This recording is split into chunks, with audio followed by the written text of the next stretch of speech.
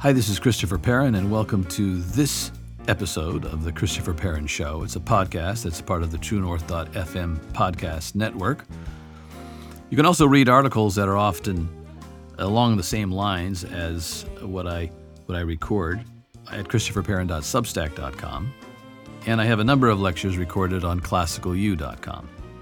In a previous episode, I talked about the way we often pile on learning and subjects in our classical schools, much the way as our progressive and modern schools do. And I argued that it was kind of a remnant of the modern way of doing education that's still present in our classical schools.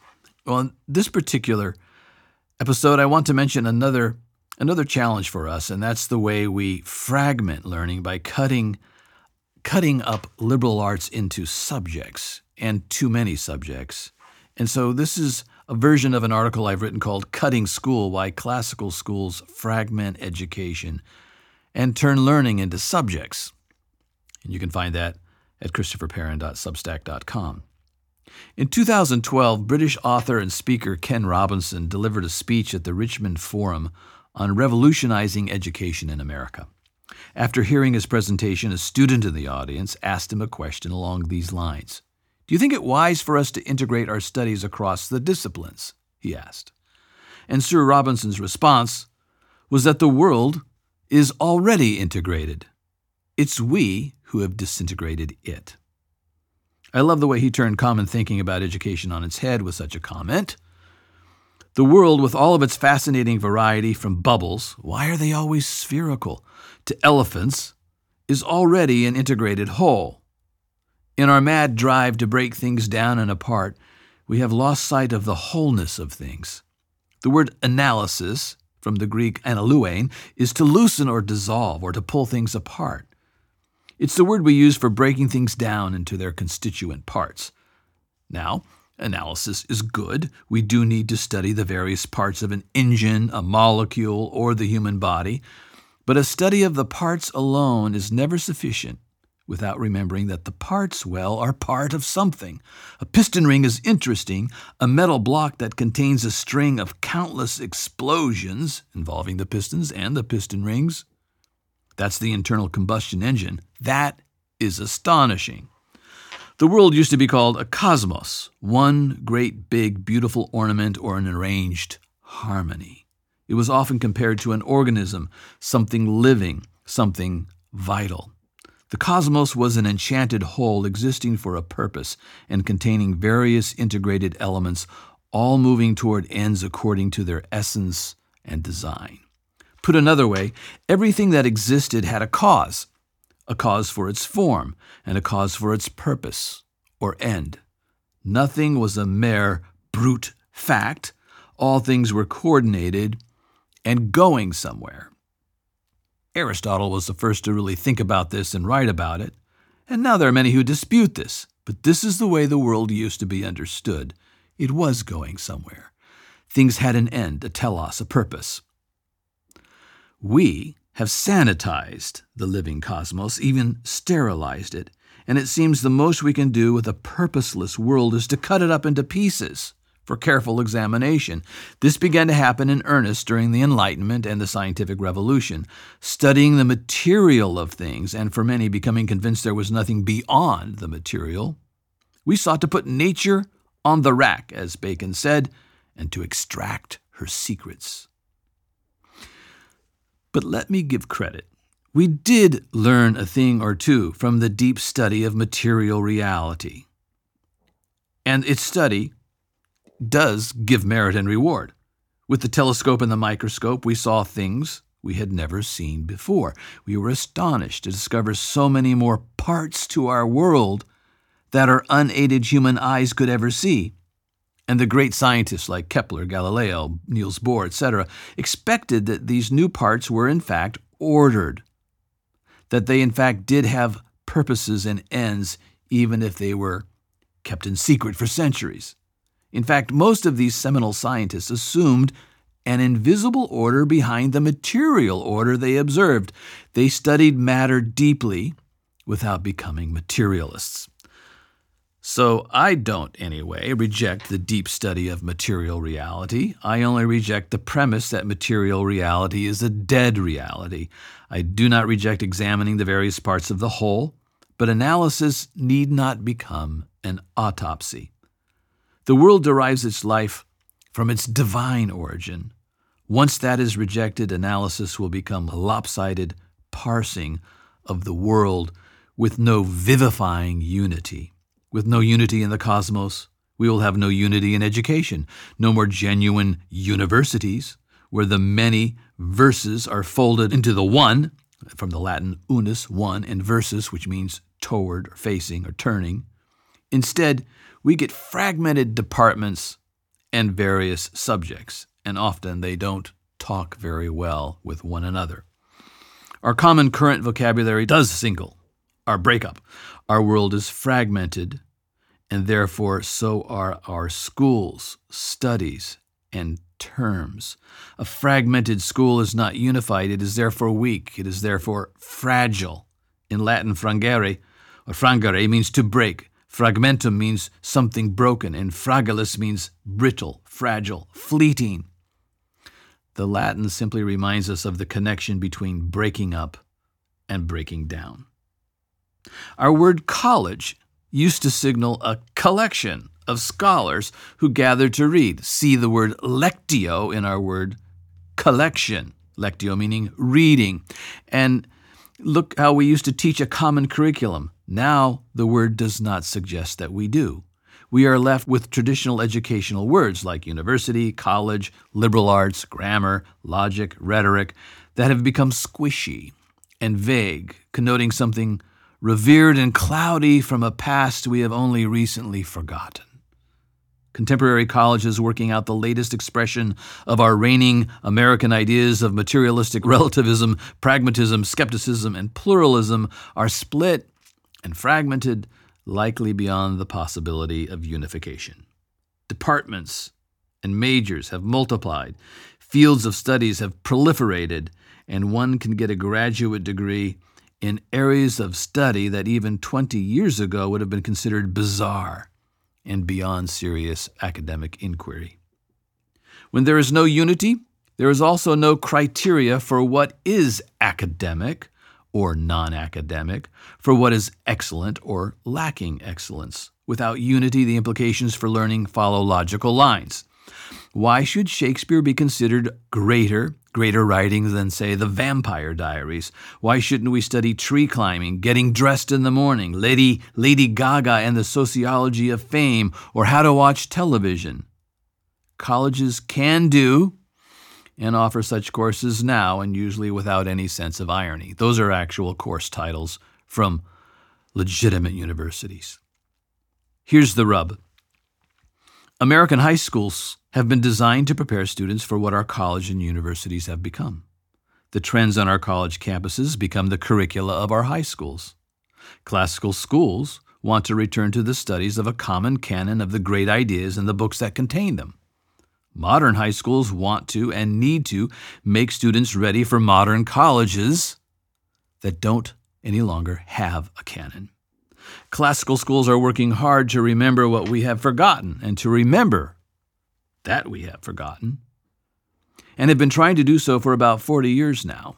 It turns out that remembering is hard. It turns out that what was forgotten over 2 or 3 generations is not recovered in a single decade. We've been doing a good work recovering the classical trivium first, and then the classical quadrivium second, while slowly learning to integrate learning and study across the curriculum and cultivate a vibrant culture third. The work has begun and it's well underway. We have not yet, however, come to terms with the way that time and space are ordered in our schools. Our schools are generally drab, pedestrian, and pragmatic in design. That is to say, they look and function like virtually any other modern school. This is not surprising, nor is it really even a criticism. We have been formed in these kinds of schools, and our blindness is only healed gradually. So we can be kind to ourselves. We can be patient with ourselves. Now, however, there are many who are seeing our school buildings and our schedules for what they really are, modern and progressive. By the way, what should a school look like? Well, my recommendation is to visit a monastery or any of the colleges at Oxford. I recommend that you build a school around a garden. The ordering of time and space matters, and it matters deeply. We are embodied creatures, and our five senses are very good qualities indeed. I will leave behind concerns about our school space and architecture, though these are related dynamically to our use of time and space, to focus at this point on the fragmentation of time. And I would just note at this moment that there are a couple of books you might want to look at. One is called Making School Beautiful by John Skillen, who has thought about how schools can be designed physically to be beautiful and to order space. And then The Festive School, published and written by Nathan Carr, about returning joy, celebration, and liturgy to our school routines and rhythms. Both of these are published by Classical Academic Press, and I highly recommend them. We might say that our buildings are cut up in ugly ways. Well, so is time cut up in ugly ways. We cut up time into 7 or 8 50-minute periods with a brief 20-minute lunch period crammed in the middle. Now, your school may have a 30-minute lunch period, but measure the amount of time that students actually get to spend eating, and it will be significantly less. Most classical schools follow this pattern as an inherited educational norm. Like we've inherited norms for grading. The way we grade is typically the way modern schools grade. Most classical schools are just beginning to question these practices. Thus, however, we are left with periods and sections. Even these words connote the science of dividing rather than unifying or harmonizing. Secare in Latin means to cut, and indeed we cut our way through education. Our word period suggests a small unit of time after which we definitely have to stop. That's what's at the root of that word. In our class sections and periods, we know that we take a small cut at something and then stop in short order, often just when things are warming up. Our learning is periodic. We constantly start and stop. We cut learning short. We sell learning short. It is no surprise that many American students are inclined to cut classes or cut school altogether. They want to do what we do to them. We cut school, they cut school. There is an irony here because classical schools know that learning should be integrated and seek to integrate subjects and to integrate faith and learning. You might remember that a whole number in math is called an integer. Both integer and integrity come from the Latin root, the same Latin root, integer, literally meaning untouched, and thus something that is unimpaired, undivided, or whole. Learning should be holistic, for if Ken Robinson is right, the world lies before us already whole and integrated. But even to call our courses of study subjects can be problematic. The word subject has a legitimate use as a generic word for any directed matter of study. It is similar to words like theme, a general conception running through a composition of some kind, and topic, often meaning a more specific idea treated in a section of a composition or speech. The reason I think we've grown comfortable with the word subject to refer to our courses of study is that we have so widened our curriculum that it can include just about anything. Thus, we need to use adjectives to further modify subjects. We have traditional subjects, literary subjects, mathematical subjects, vocational subjects, technological subjects, classical subjects, linguistic subjects, and so on. We used to study the liberal arts and the 4 traditional sciences: natural science, moral or human science, philosophical science, and theological science. That's what we used to do. There was a time when virtually all that we studied was either an art or a science, and with a clear idea of the difference between the two. The word subject originally meant something thrown beneath, as something thrown before you for your examination and consideration. Now virtually anything can be thrown at our feet, and virtually anything is in our modern schools and colleges. Virtually anything one encounters can be a subject, possibly even configured into a 4-year degree. While we cut up the curriculum, we find that the curriculum has become a pie as big as the moon. So we must press on with our cutting, as there is so very much to divide. I know the words section, period, and subject are here to stay and can be used without causing cancer. Still, what if we use some older words instead? Consider the following words from our educational tradition. Art. Art, from ars artis, which means skill, craft, craftsmanship. This is the fitting word for any of the 7 liberal arts. Each liberal art is a study in verbal or mathematical skills that can find application in any human study or enterprise, or dare we say subject. Art can also be applied to the fine arts that connote something we make or fashion that is an end. Finis means end, an end in itself. Or the word science, science from scientia, something known, knowledge. Any collected, organized body of knowledge can be called a science. In this sense, biology and chemistry are sciences, but so can philosophy and theology be regarded as collected, organized bodies of knowledge and thus sciences. We use our training in the liberal arts to classify, collect, categorize, arrange, and organize a science. The liberal arts enable us to create sciences. Or the word discipline, from disciplina, which means learning, teaching, instruction, training, habits, discipline. A discipula is a student or learner engaged in a discipline. Or the word form, from forma, which means shape, idea, kind, model, pattern. The British refer to their grades as forms. Courses, from cursus, a passage, journey, or course. This word connotes that we together are heading in the same direction towards an appointed end. Or the word session, derived from sedere, to sit. A session is a gathering in which we all come together and sit down, usually at the table, to learn. Seminar, from seminarium, a nursery or seed plot. This is a place for exploration, discovery, planting, and growing seeds. Often the seminar is conducted around a table. Symposium, a Greek word that means literally with a drink. This generally connotes a larger gathering of mature learners who gather for discussion, usually hearing from several presenters or lecturers, and why not with a good cup of coffee or a glass of wine. Conventiculum, literally a coming together. This Latin word can also designate a place as well as an activity, and may be smaller in scope than a convention. And then there is convention, a coming together that generally will involve a large number of people. Conference, literally a bringing together, often with a small number of people who gather to discuss a given topic. Can we not have a symposium, a seminar, a session, a course, a form? Can we not have a conference at our school? Or how about a colloquium, literally from a word that means a gathering to talk or discuss, usually on a designated topic.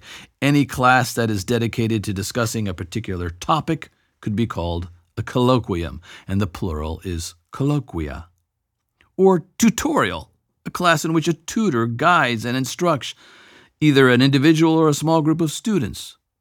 Or a forum. This Latin word means marketplace. A forum today is a gathering for the purpose of discussing questions, often with a larger group, and possibly in a public setting, like the marketplace was.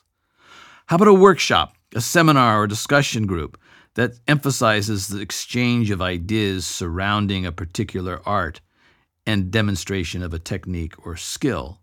Or how about the word studio, from studium, which means study, zeal, or fondness for something? Could not we have various kinds of studios? Or disputation, from disputatio, discussion, debate, dispute, a traditional word for a debate in which a resolution or claim is disputed by two parties, following a moderated and formal pattern of exchange, and maybe with questions from a larger group or audience.